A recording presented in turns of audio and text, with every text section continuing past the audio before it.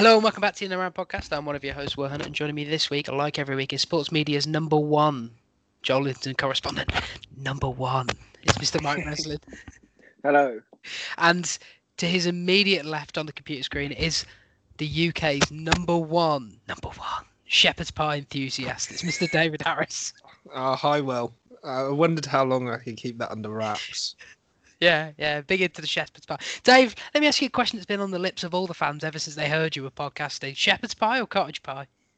It's got to be shepherd's pie. Why? Just prefer the lamb, really. Yeah, okay. You said until someone tells me, I never know which meat's which. Dave, keep moving on to pies, because obviously you've got a long and varied history of being associated with the pucker pie.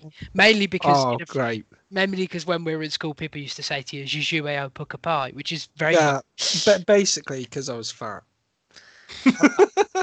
I think it was more because you said things in a Brummie accent, but there we are. Yeah. But anyway, Dave, what's your favourite type of pie? Is it the shepherd's pie?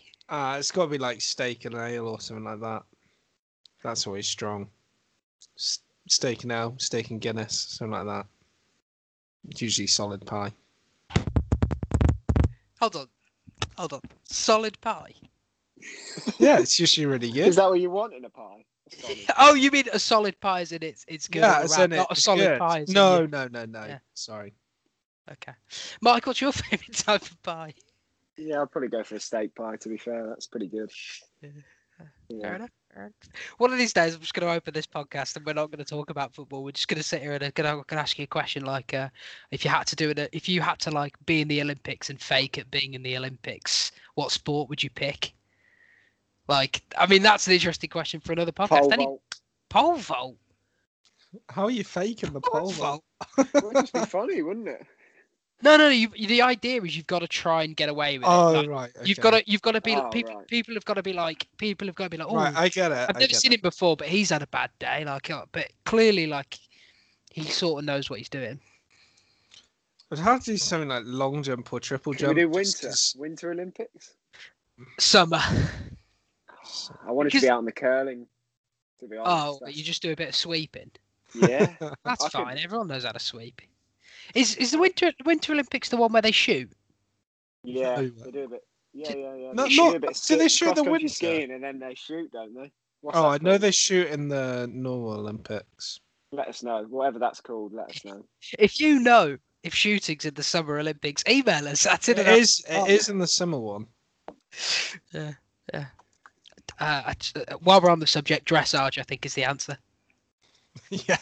Like, you get on the horse. Imagine you can't even get on the horse. Imagine the scene. You get on it. No, they've got stools for a man of my limited height. They can get me up there.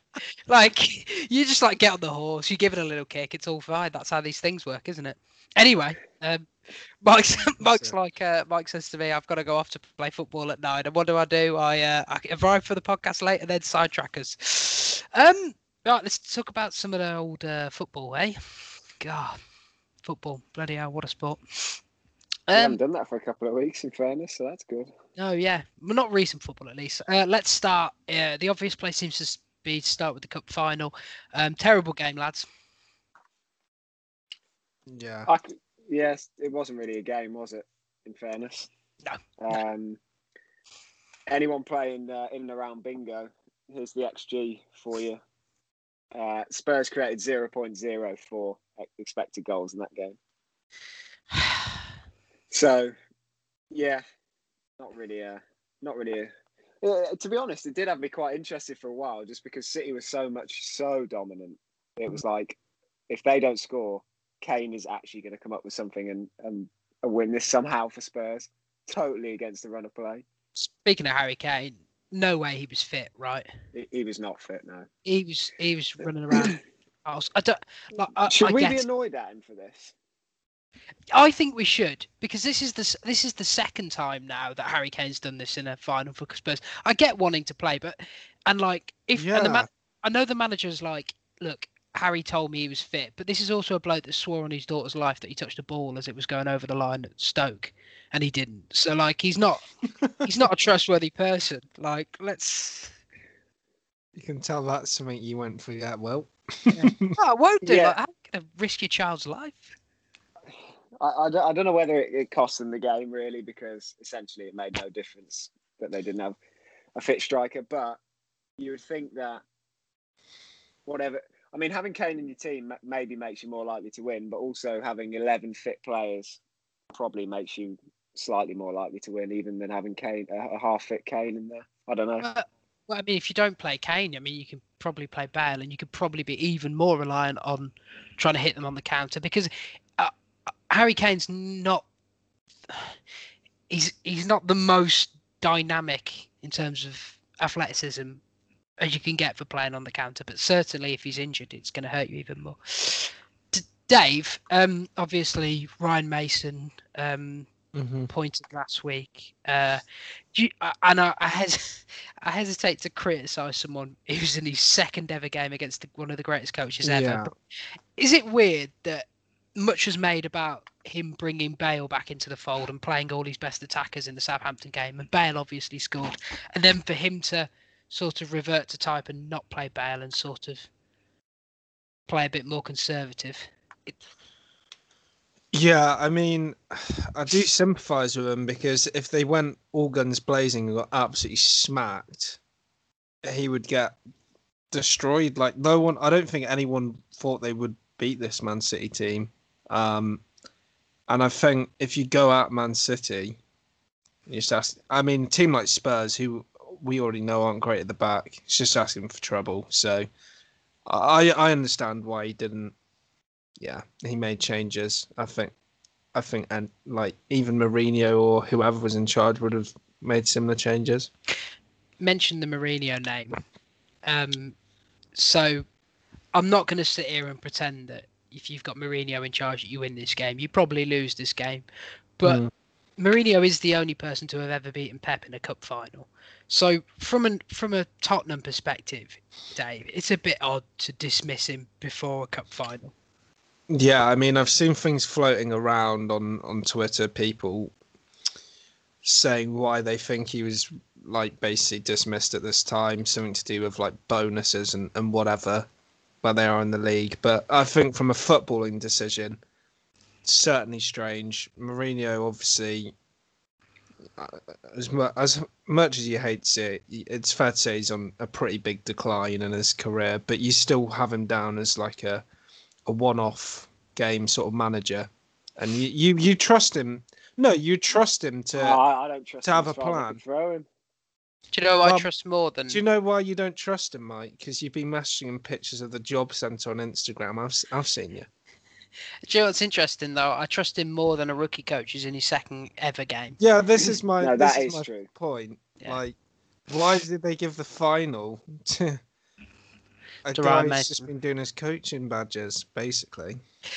Particularly Mike, and like first they haven't won a trophy, which incidentally is the League Cup, since 2008. And we've talked about that. Everyone's talked about at years, like Pep and both Mourinho have said that the League Cup spurs their sides on to win more, and it gives them that taste, and that's why they value it so much. Doesn't it just show you almost everything you need to know about Tottenham and the way that Levy runs the joint, that he sort of dismissed Mourinho and left Mason in charge? Yeah, I think that was. I mean, it's well documented. I don't like Mourinho, but that was a totally bizarre decision in the week leading up to a cup final, which, by the way, he did get them to. Yeah. But whatever we think about Mourinho, he did get them there. Yeah. The thing is, I don't know. I don't know where Spurs go next. The squad is strange for any sort of manager really to come in, and particularly if Kane and Son want to leave. I'm sure Levy won't let them go for anything less than what he wants for them. But they're in a strange position now. I thought Mourinho would go at the end of the season. I thought that was fairly obvious that they'd at least give him the shot to win this game and maybe make the top four, and then you can decide then, because they're still not awfully far away from the top four. I don't think they'll make it. I don't think they would have, and I still don't think they will. But it seemed a very, very strange decision to me. I'm not sure if there was something else, monetary or political gotta or be whatever behind it. There's got to be something else going on because he wasn't the right man for Spurs ever, I didn't think. But No. It was always an odd appointment, and you did get you got the sense that it was Daniel Levy wanted that absolute. He was thinking from a businessman's perspective, and like it or not, Mourinho's box office. And Mourinho brings in new stadium, superstar manager, the big name. Brings more you got your investors to the documentary club. going on. Yeah, it gets you into a failed Super League. So obviously, with everything with Spurs, sort of has to be viewed through the prism of there are managerless, really. Ryan Mason's not getting the job, and nor should he be offered the job. The only way a rookie coach should ever be offered the job is if he wins a Champions League and FA Cup double in a season after being appointed in January. But that's not for everyone. But particularly not Tottenham. So the ones they're sort of like hinting at are Sarri, Ten Hag, Graham Potter's been mentioned, Eddie Howe's been mentioned. Max Allegri's been mentioned, but I'm going to cross that one off right now because if Max Allegri, serial winner, goes to Tottenham, that is like a match made in hell, I think. I don't think he'll go there, but that's who they should look at, I think. Why? Well, exactly what you just said. He actually wins things. But in terms of footballing style, he's similar to Mourinho than any of these other coaches. All these other coaches play an attacking, attractive, positive style of play with a lot of focus on dominating the ball. Yeah. The Tottenham way. Yeah, which I do think they should get back to. I do think they should get back to. So maybe I'm totally wrong, but I can't see Sarri in charge at Spurs. That just seems bizarre to me. He's got no love for the Chelsea fans, so there you are. Dave, of that collective, who do you think's most likely? I think realistically for Spurs, to be honest, someone like Graham Potter, Eddie Howe. More because, I'd be pretty annoyed at Ten Hag if he threw away Ajax to go to Tottenham. Brendan Rodgers, I've obviously seen thrown around. Yep. He would be a madman to swap Leicester for Spurs, I personally think. Mike's put Nagelsmann. He's 7-1, mate. He's 7-1. If Nagelsmann went to Spurs, Mike. Well, I'm giving you that. That's no. I'm just saying if the odds are. I can't what I'm saying is, Tottenham I can't see it either for what it's worth. Well, they need to be realistic of where they are as a club, and if they somehow picked up, I would say probably one of the hottest prospects in management, I'd be pretty shocked. I think, but how and Potter make like a stylistic, they make sense for me for what I imagine a Tottenham team being, which is usually attacking and taking the game to most teams. So months ago, I sat here and I said that I thought Graham Potter would be fantastic for Spurs simply because of the way his teams attack. I think and the way he's particularly the way he uses the wings, I think is absolutely perfect for a team that's got unreal talent in Heung-min Son, but also it's got some good other players like Lucas Moura and things like that. So I think he'd be a great fit. Eddie Howe, I'm not so convinced by. But the thing is, if I'm in the Tottenham squad, I've had Maurizio Pochettino, who I know he came as a relative unknown, but by the time he left, we're talking like certainly a top 10 manager in the world. You can maybe say higher. And then you've got Mourinho, who, like it or not, even if he's on the decline, has won everything there is to win. If you follow up Mourinho with Eddie Howe, recently relegated from Bournemouth, and maybe Graham Potter, who spent this season, albeit unfairly, in a relegation scrap, what kind of message does that send to the squad, Mike? That is exactly the problem that Levy has left himself in now with that Mourinho appointment in particular. He kind of needs to appoint a name because the squad are going to want a name if they're going to be happy sticking around and whatever. Particularly for the likes of Kane and Son, who are probably considering their future anyway. We've obviously heard the reports about Kane. And yet, you would want to see, if I was Harry Kane and Son, I was going to commit more time to Spurs. You'd want to see the likes of Ten Hag, Allegri, maybe Brendan Rodgers, Nagelsmann, that sort of class of manager coming in with a more exciting brand of football, who's going to play to the strengths of the likes of Kane and Son again. And yeah, I think that is the issue, is that a smart appointment would be a Graham Potter, or even a Scott Parker, that sort of ilk. I get what you're saying. But I don't know if he can actually do that. I don't actually think he can. I think if they're he in wants to keep this squad around, I don't think you can. They're in a really unique position here, because it's sort of like, in a way, they need to do what they did with Maurizio Pochettino in a way, in that they need to take a chance on a manager who seems really promising, but the other big clubs aren't absolutely biting the head off, which is why I think Rodgers would be absolutely perfect. But I can't see for the life of me why he'd leave Leicester. Sarri's interesting, but I don't agree. But Ten Hag's fascinating because that is a good one actually that I hadn't seen till earlier. Because if you think about it, like we all watched him do wonders with, like, let's be honest, a couple of real stars, but surrounding of like average players, kind of a similar makeup to Tottenham squad now in a way. Yeah. In terms of, you've got those two absolutely diamond world class talents, and then you've got, well, if Son's world class, you can debate, probably not. But then you've got a talented but underperforming rest of the squad.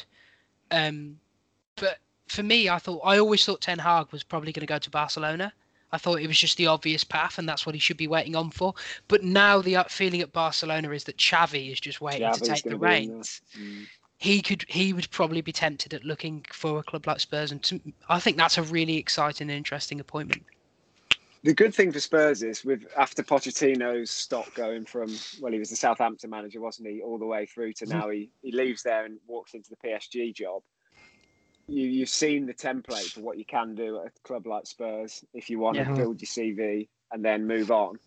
It would be a nice stepping stone for someone like Ten Hag to go in there, turns the ship around while they rebuild a little bit, and then move on to wherever, Barcelona if it became available or whatever. Yeah, because the thing for Ten Hag, and I'm sorry any Dutch football fans, but this is just a matter of fact, like, you winning the Dutch league with Ajax, frankly, has a limit to how impressive that is to the rest of Europe, particularly the big clubs. Now, the semi-final in the Champions League was huge, but that was a few years ago now, and football's a very much a what have you done for me lately kind of thing.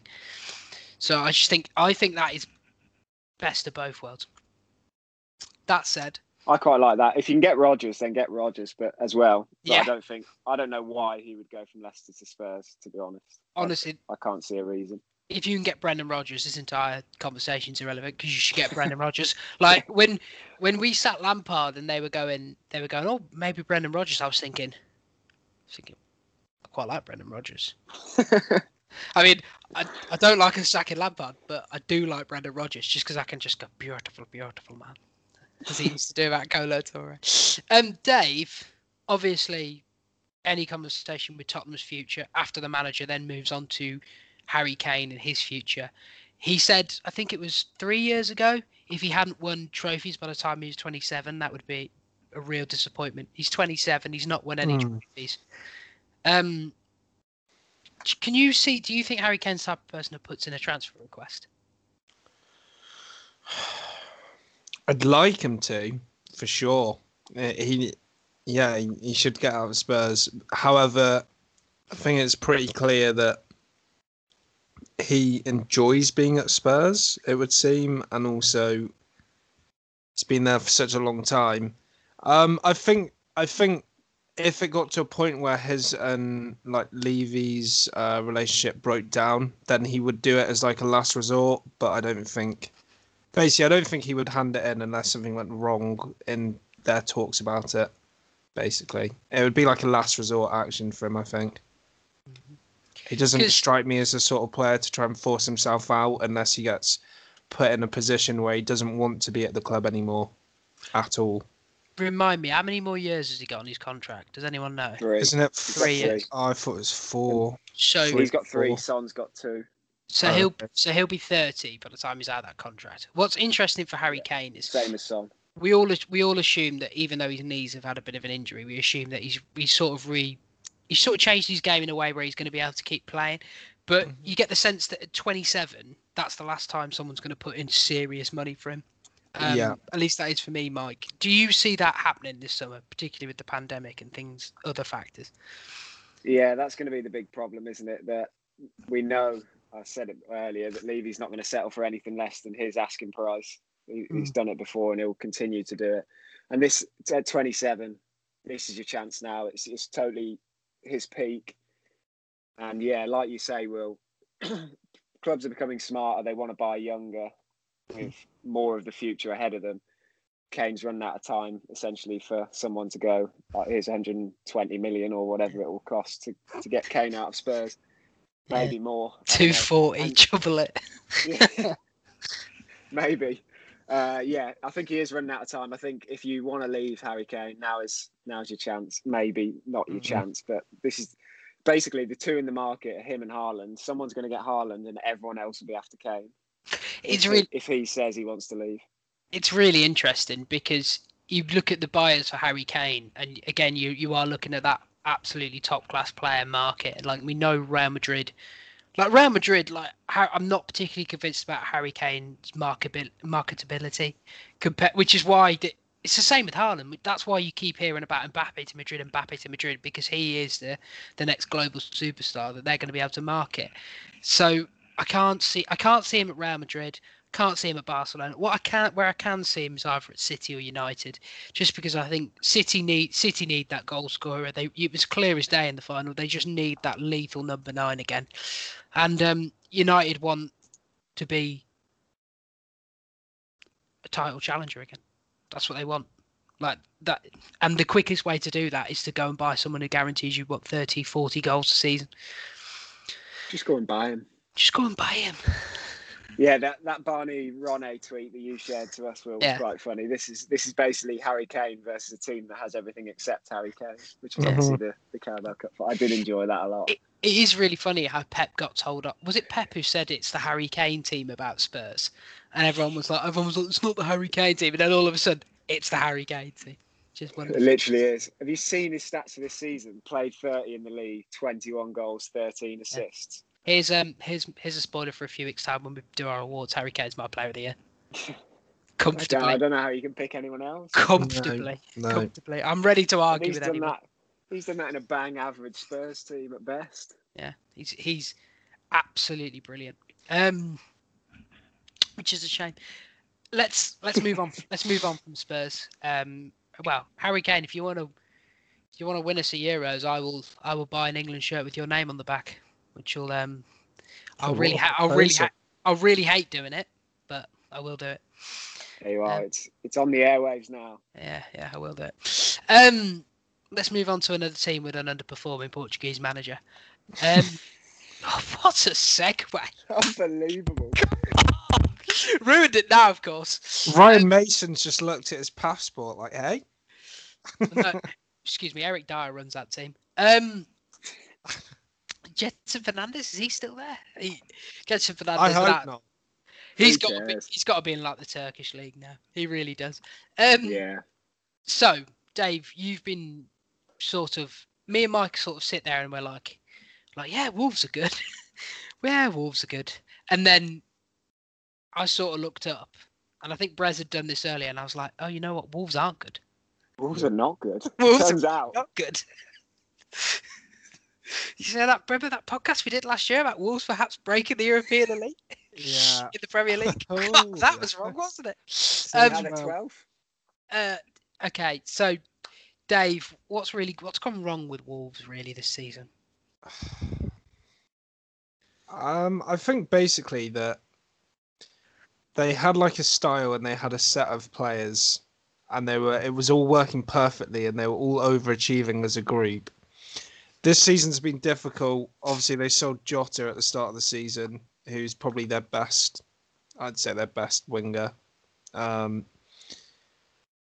Obviously, Jimenez's injury can't really be understated. That the whole way they play is literally crafted to Jimenez's strengths. So, for example, when they're trying to play Fabio Silva and now Willian Jose, the players are still trying to play like it's Raul Jimenez up top. I mean, don't get me wrong, Raul Jimenez is far better than those two strikers, in my opinion. So we're talking an absolute top player in the Premier League when we're talking Jimenez. Let's make no mistake. Also, Adama Traore frauded everyone into thinking that he could be reliable and has returned to being the guy that's rapid, will beat 5 man, but then his cross won't beat the first man. So, and also getting rid of Doherty, even though he's not been a good signing for Spurs, really, he's still proven to be a big miss, I would say, for Wolves. And I think also the fact that they haven't tried to replace Moutinho, who, as much as I've loved Moutinho for the last few years, he has no legs. And Ruben Neves, despite not being very old, I don't actually think he's developed as a player since they came up, and he's also slow. So they're leaving themselves really... It's just a team that has no legs other than the wingers, basically, and it really punishes them because of the way they try to play. I wrote a piece about Wolves losing earlier on in the season on the site. One of the 5 things I wrote in the column at the time was about how I'd looked at the running stats, and that midfield 2 had barely run at all. However, Mike, if you had to sum up Nuno's team in like 3 separate adjectives, what would you use? The classic Nuno Wolves. What would you use? The one that like beat Man City? Yeah, you know, the one you think of. The one you think of if you take this season out of the equation. It's a good question. Have we got our doc handy from last year? What did I describe them as last year? They were smart. They were well drilled. Mm-hmm. Hardworking? Yeah, I think so. Because the reason I ask is because immediately in my head, I like you, I would have said smart, well drilled, and hardworking, to be honest. And watching them play Burnley at the weekend, and watching a team that was sauntering around the pitch and making error after error at the back. I mean, I've seen plenty of teams sort of go off the boil, but that's really concerning when you're forgetting the basics, right? I mean, you can't lose to Burnley, but you certainly can't lose 4-0 4-0 at home. At home. Come on, guys. I mean, what are we actually doing here now? The Wolves that I remember last year, we talk about like this being smart and well drilled. From what I remember, they won a lot of tight games. They came out on the right side of a lot of games. And you take out Jimenez, you take out Jota, who obviously they sold, and Doherty even. There's 3 of the starts from last year. Now, you can try and replace these guys, but it's going to be very difficult to do straight away. And they seem to just be coming out on the wrong side of them. And then, yeah, like you say, at the weekend, they were just horrendous. I don't know what team that was that turned up, but it wasn't the Wolves that I remember. Certainly not. Dave, you wrote in our doc a while ago. Well, you wrote in our group chat on our doc, just talking about how you think Nuno's time is probably almost up at Wolves. Do you want to talk us through your reasoning? Like we say with Nuno's Wolves, obviously to even talk about them so highly for the last, 4 or 5 seasons, he's overall done a great job, but it just sort of feels like whatever he was doing that's working isn't anymore, and he doesn't really have any sort of way out of it, because we come on this podcast and we criticize managers for not having a style. Nuno has a very clear style, and I don't think he'll change from it. The thing that really concerned me with Nuno as well is there have been games, especially the one at the weekend, where the players look like they don't care. Yeah. And with Wolves, whenever I think of a Wolves team, even like Mick McCarthy's relegation strugglers, those players cared. Like, I've never seen a Wolves team turn up to a game before and they literally didn't try. So I think there could be a few factors. I know Adama, for example, has had like a contract dispute all season. Maybe there's stuff going on behind the scenes that is impacting them, but it just sort of feels that they're on a decline to a point where, let's be honest, if some of the teams at the bottom weren't as bad as they are, Wolves could be in a relegation scrap right now. They could. So, yeah, it's Well, they've got 41 points, so they'd be safe in most seasons. But I know what you're saying. They're bad enough that they've they not could be down been. there. Yeah, This is the but sort of trend that carries across seasons. yeah, It's hard to get out of this sort of stuff. I could see them basically starting horribly next season, and if that happens, that would be the end of Nuno, I think. How much of this, Mike, is so? Like Dave says, Nuno has a style. They've been in the Premier League now. This is their third season. Do you reckon it's a case of teams finding them out, or is it just it's not clicking? Players aren't playing to their potential. That is probably a little bit the case. Everyone's obviously gets smarter and wiser to what you're trying to do, and if you're not going to adapt, at least tweak little things, then yeah, teams are going to work you out. I do think a lot of the players are underperforming in there as well, and maybe that's due to lack. I don't want to call people out on lack of effort, but from what we saw at the weekend, that was horrific stuff. But I think there are a lot of people underperforming. I don't think, for example, we're getting the best out of Connor Cody. Willy Bolly's shown he can be a lot better at this level. Yeah. Neves, we mentioned, he's fine, isn't he? Traore's been nothing like what he was last year. There's just a lot of players who are not playing anything like what they were last season.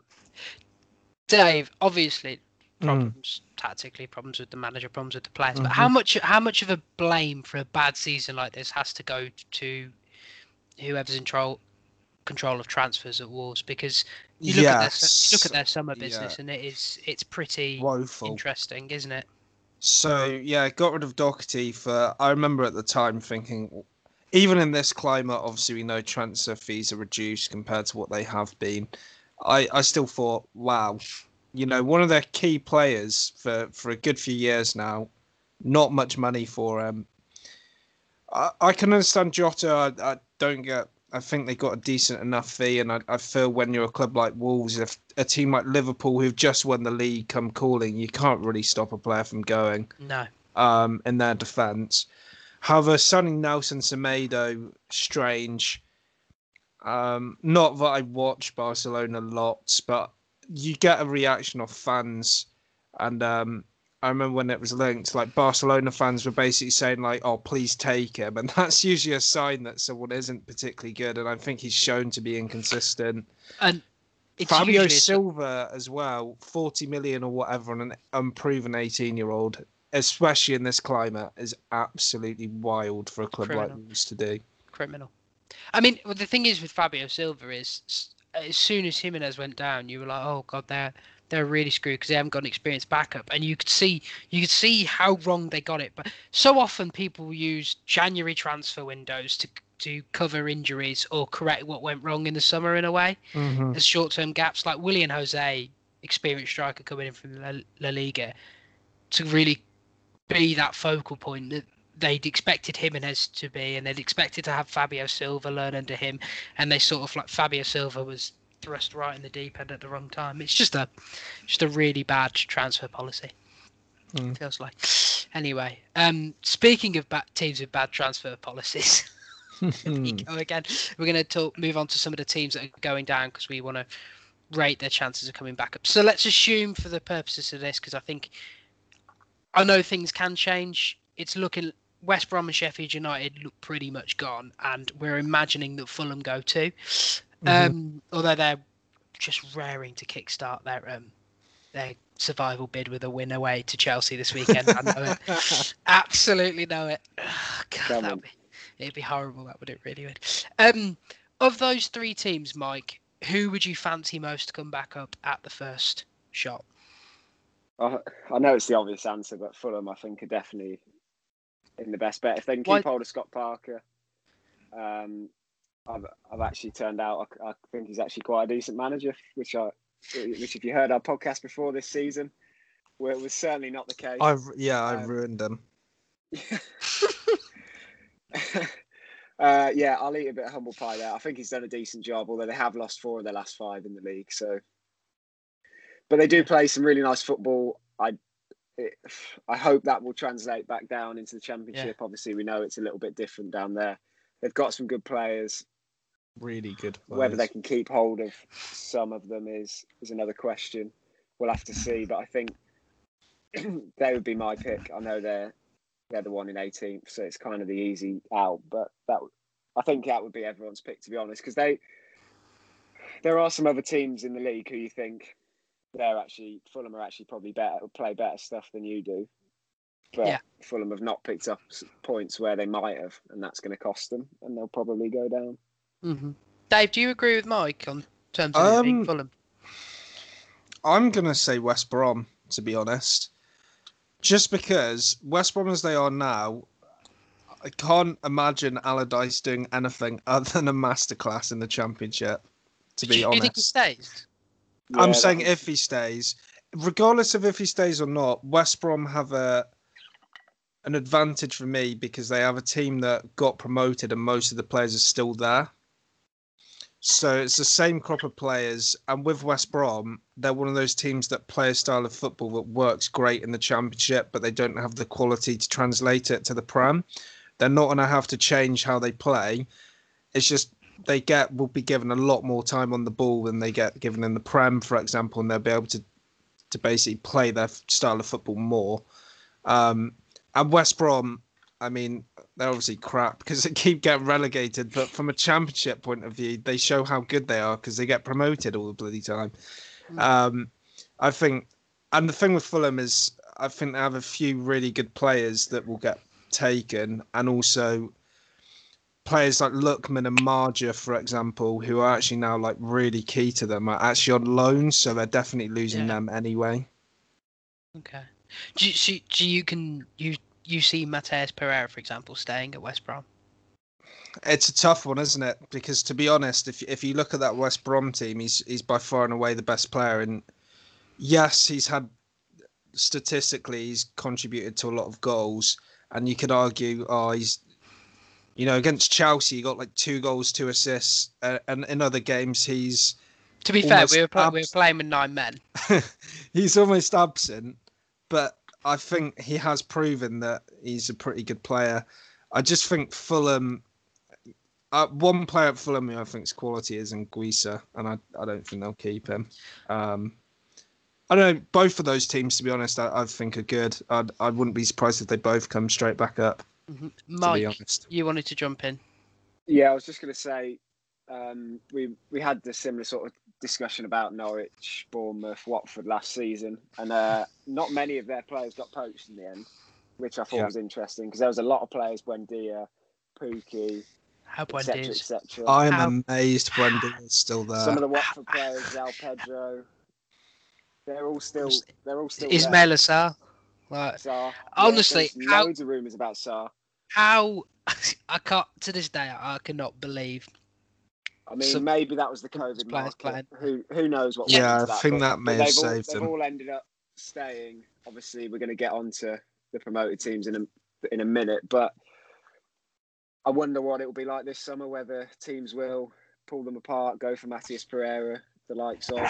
And I also just wanted to give a quick shout out to my boy David McGoldrick, top scorer for Sheffield United on 7. He scored 7 out of their 18 league goals, so let's just shout him out there. That'll do nicely. So obviously Sheffield finished top half last year, and now they're going down. Been a tumultuous season. Obviously, you're not picking them. Why are you steering clear? Is it just the fact that Chris Wilder's gone?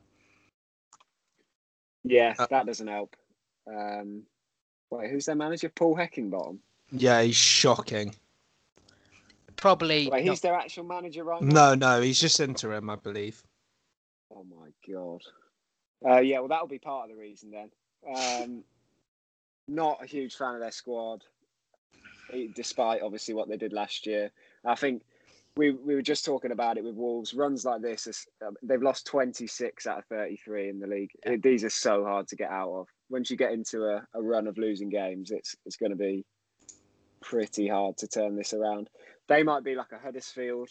I don't know if you remember when Huddersfield had a good first season, went down the second year, and then they almost went straight through into League One. I think this could be another case of similar to Huddersfield, sadly.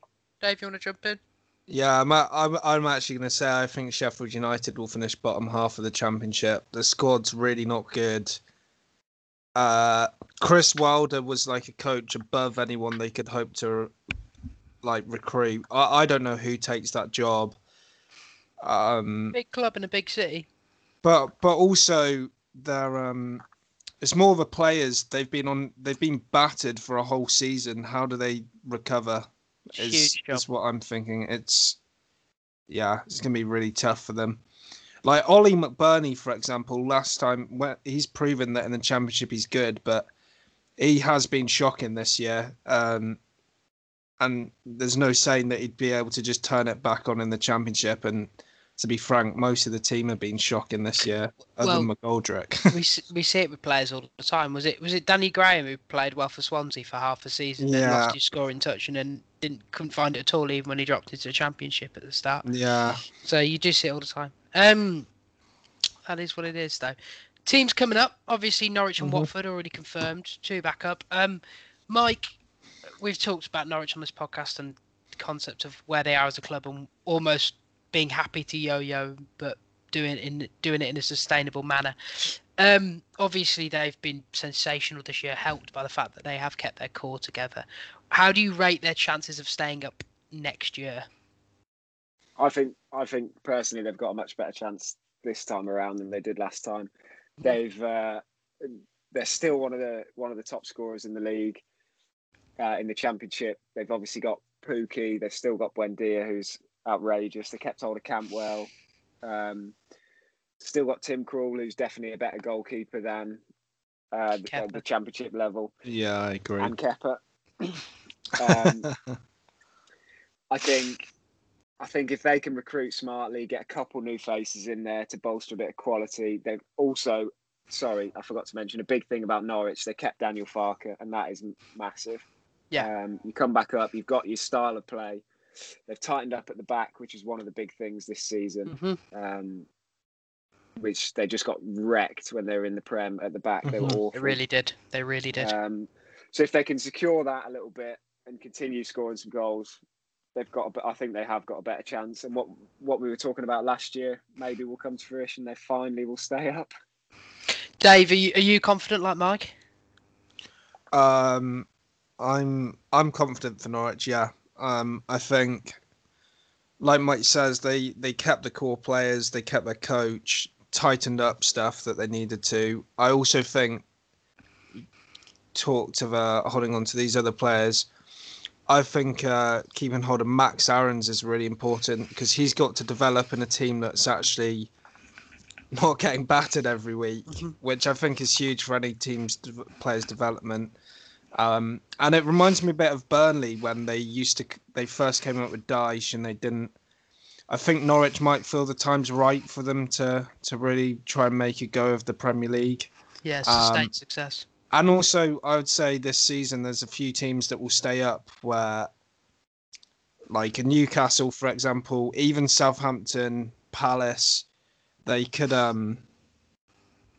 they could come unstuck next year. So I don't think Norwich are going into a league where they're necessarily going to be like way worse than the existing teams in the league, if that makes sense. Yeah. Brez, you've got to shoot off, which is okay because I've still got EFL Harris with me here. But yeah. Before you go, Watford, do you like their chances of staying up? Yeah, again, really, really good at the back. They've only conceded 28 in their 44 league games. And under the new manager, Cisco Muniz. What, like the bloke who wrote Thong Song? I don't know who that is, but we'll carry on. Cisco the Dragon? No one knows. It's spelled with an X. I don't know. This guy's spelled with an X, so that's pretty exotic. It'll be interesting. I think they've also got a decent chance of staying up. It'll depend, obviously, on the likes of Burnley, Newcastle, Palace, etc. The usual suspects that are going to be down there. And as far as my pick, just quickly for the playoffs, because we're going to get onto that in a second, Barnsley. So well done, Dave, for that one. Look at him over there, spoiling the rest of the podcast. Get out of here. I'm gone. Thank you, everyone. All right. Dave, now the sensible one's gone. Are you telling me you really don't know what Thong Song is by Cisco? I've not. Hold on, Will. No, hold on. Let me play it. This thing right here is letting all the ladies know. Terrible Guys talk song. about, you know, Cisco. check it out. Ooh, that dress so scandalous. You know Oh what God. You know it? Yeah. Yeah, everyone knows it. Right. Anyway, dear. manager of Watford, everyone. What do you think of Watford, though? I think they're a good team. They've done sort of what I expected them to do. However, to be fair, Norwich have exceeded what I thought. So I thought Watford would have actually won the league this year. Obviously, it doesn't look like they will. My one concern with Watford, unlike Norwich don't really have too many older players. However, Watford, they do have some older players still. Like, I think even Cleverley's like 31, 32 now. And also Troy Deeney, don't get me wrong, obviously really instrumental in their dressing room. But I didn't think they could really get away with playing him last season. So realistically, their captain's not going to be on the pitch that much. And also, they've still got players like Cathcart, Andre Gray. And we already know the last time they were in the Prem, these players aren't actually that good in the Prem. So unless they seriously invest, I'm not massively sure how they can actually strengthen their squad. Because one thing you can look at Norwich is most of their players are quite young anyway. And they were young when they were last in the Prem. So you can sort of be like, okay, these guys should be better. Yeah, natural level of progression. Whereas, like, for example, I don't know, 30-year-old Andre Gray was terrible last time in the league. He's not even been that good this season. How's he going to be any different next year at a high level? That's sort of my concerns with them. But like Mike said, and I've alluded to, there's a few teams that, even though they're setting up this year, they're not exactly convincing. So if Watford, and yeah, they've been great at the back. So if Watford can have that sort of stability in the Prem, they should be. I think both teams will definitely challenge. I think it's always hard to say like, oh, this team are definitely going to stay up because you never know what they're actually going to be like and what the other teams around them are going to be like. But I don't look at this Norwich or Watford team and think, oh, these guys are really going to struggle. I think they'll be competitive. Okay. So Mike hinted at it. We've actually got a listener question from Soccer Noob USA, which is a wonderful name. They've sort of asked who we think's who might win from the playoffs from the four. So Mike mentioned Barnsley. For any Championship novices out there, who are the other three teams in the mix, Dave? It's Brentford, Swansea, and Bournemouth. Okay. Do you agree with Mike that it's Barnsley? I would love favourites? it to be Barnsley because you'd say they're the outsiders. When it comes down to, so for context, so you got Norwich on 93, Watford on 88, third place Brentford are 78, fourth, fifth, sixth, Bournemouth, Swansea, Barnsley are all on 77 points. Jesus. So there's literally nothing between these guys in the league. I even think when they've played each other, I don't think any of these teams have beat each other twice. Mm-hmm. So, yeah, they're obviously going to end up playing each other. People would say Brentford, but like Brentford totally bottled it last year, so I'm not. They've got the. I think to be honest, I'm going to go with Bournemouth. I think they have the. Why? Because they have, for example, they have players like Brooks and Danjuma who are way too good for the Championship, in my opinion. So they have that bit of quality, but they also have some leaders who've been at the club for a while and have that experience. And I think when it comes to the playoffs, that experience is key. Because, for example, Brentford's stumbling block is most of their players are young, and as great as they are, when they come to like a big occasion, that's the biggest game that all of them have ever played in, which is why I don't really rate their chances. So when we do our pre-season podcast and how Brentford walked the playoffs, we can play this clip back. Because as someone who's not particularly well versed in the Championship, so my thought is with Bournemouth is, and I must admit I was listening to radio. Just quickly, they're also red hot. Oh, Yeah. they lost to Brentford at the weekend. Oh, what a time to say they're red hot. But seriously, I like bet. a lot of there's a spine to the Bournemouth team that were initially bought when they were trying to push for European places in the Premier League. Yeah. They were trying to get to that top level. So there is an undercurrent of talent in that squad. I mean, Ivan Toney, like you talk about Danjuma. You Yes. talk about Danjuma being too good for the Championship. Yeah, Is true. Ivan Toney is Ivan is- Toney in that bracket? Yeah, to be fair, Tony, I'd say, other than Pookie, maybe he's definitely best striker in the league. Those are like the top two strikers in the Championship. It's a tough one to call because for once all the teams are so almost like level pegging in the playoffs. Usually there's from third to sixth, there's at least like a 5, maybe even 10 point gap, but there's literally 1 point between third and sixth at the moment. So yeah, they're all like the same level really. My knowledge of Barnsley is just that they're the best. They're the team that made Tuchel's Chelsea the most uncomfortable by West Brom. Yeah. And they barely had the ball, but they were just absolutely incredible. And Mike's obviously picked the one we haven't mentioned is Swansea. Now they've correct me if I'm wrong. They had a bit of a dip. Yeah, Swansea. I think we discussed it a few weeks ago, maybe a month or two ago. Someone had asked us who we thought was going up automatically with Norwich. I think at the time Mike said Swansea and I thought Watford. Swansea had like a 10 point gap over Watford at some point, or around that, and now they're 9 points behind Watford. They've been horribly off form. They even lost to us, I think, Swansea. They were basically just performing really, really well, but it turns out that's not who they really are. They were just on a great run of form, and they're not really at that level. Because hitting form at the right amount of time for a run-in does matter, particularly if you're picking up bad habits. But to be fair, that's why Barnsley are probably one of the best shouts there. They've come from almost nowhere to with 2 games left of the season, having already qualified for the playoffs. So. If you were to pick one to make the Premier League, which one would you like to make the Premier League? I'd like Barnsley to make the Premier League. I think I would too, a different club. I mean, I've said it before, I quite like having a Welsh club in the Premier League. I just think it's nice. It's because we've got too many clubs from the same city, to be honest. I think we could do without Brentford. As interesting they are as a story. Also think Barnsley are like really, really well coached, and their team's full of young players, so it'd be some achievement for those guys to come up. But if you were picking one to get in the Premier League, which one would you be most confident of those four that gets in the Premier League and is safe? Bournemouth. Yeah, Bournemouth. I mean, the spine of their midfield is Jack Wilshere, Jefferson Lerma, and if he's fit, Lewis Cook.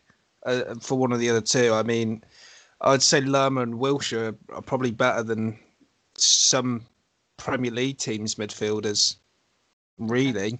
So there's definitely that quality there. Okay, well that's interesting. Hope we answered your question, Soccer Noob USA. Great name. I also had to read that a couple of times when it came in. It is it made me chuckle. It's a really good name. If you want to join in with Soccer Noob USA and you want to send us any questions, you can find us on all social medias at In and Around Pod, including Weibo, or you can send them to us on via email, via email at inandaroundpod@gmail.com. But Dave, if the people want to find you, where can they find you? It's at Dave Harris _44. And before I let you go, have you got a stat of the week for me? Yeah, I do. Unfortunately, Mike isn't here to listen to it because I think it might have got under his skin. Is it Pogba? No, it might be worse, Will. So, Okay. Between November 1993 and May 1995, Gary Pallister set the outfield record of consecutive minutes for Man United players, which is 71 straight games of not missing a minute. At the weekend, Harry Maguire equaled that club record. So if he, in the next game, plays 90 minutes, Harry Maguire becomes the record consecutive minute outfield Man United player in the Premier League. Well, that's some stat. I mean, to be fair to Harry Maguire, he's not had a good defensive midfielder in front of him since he got to United. It's no coincidence. No, it's true. it's no coincidence that behind Ndidi, who's an absolute just a juggernaut of a player, he looks great. really competent. So and look at me defending Harry Maguire after slandering him for so long. But if you want to find Mike and you on Twitter and you want to tell him that stat, you can do so at Mikey Breslin I Breslin. think it's just at Mikey Breslin. At Mikey Breslin on Twitter. But if not, again, just send it to us at In and Around Pod and he'll pick it up. That's what he does. Oh, Or just comment on Joel Linton and Mike will pick it up by reading the comments because he loves everything Joel Linton posts. Here's the Joel Linton report for you. I'll do it this week. Shite. Like every week, shite. Like even if he scores, shite. Yeah, I agree. Yep. Wazzock of the week, Dave. I'm leaning Daniel Levy, but you can send me another way if you want. I'm trying to think of. I don't even know. There was someone on my mind, but I'm just having a quick look at the. I'm not sure. I'm happy to put Daniel Levy just because of sacked a manager before final to put Ryan Mason in charge. Yeah, I'm not sure it's more Wazzock than that, so I'm happy with Levy. Bizarre. And if you want to follow me, you can do so at WillHunt17. But thanks for joining us. It's been good fun, Dave, talking a bit EFL, talking a bit going down, and discussing Spurs misery is always good fun. Yeah, always. Right. Until next week. Oh, Mike will be back with Henry Hodgson with hopefully a working mic this Friday for the betting pod. They didn't do one last week, which is also coincidentally the first week where they hadn't lost any money, which is interesting. Well, I'll let you in on something here. The reason the Okay. Super League fell apart, Henry Hodgson actually bet on it happening. They found out and were like, no, this guy always gets it wrong. So didn't happen. But my favourite thing about Henry being on a betting podcast is it's the first time I ever realised that he understood what a number is. Like, the guy's a total idiot. Oh, The best I is if he gets to the end of this pod and he hears his slander. He'll be like, Yeah, I "God's just sake." realised he always listens, so he'll be like, "Oh, it's quite cool." He talked about who's going up and whatever, and then suddenly he's through it. assaulted. Yeah. But so next time, we'll see you later. Cheers.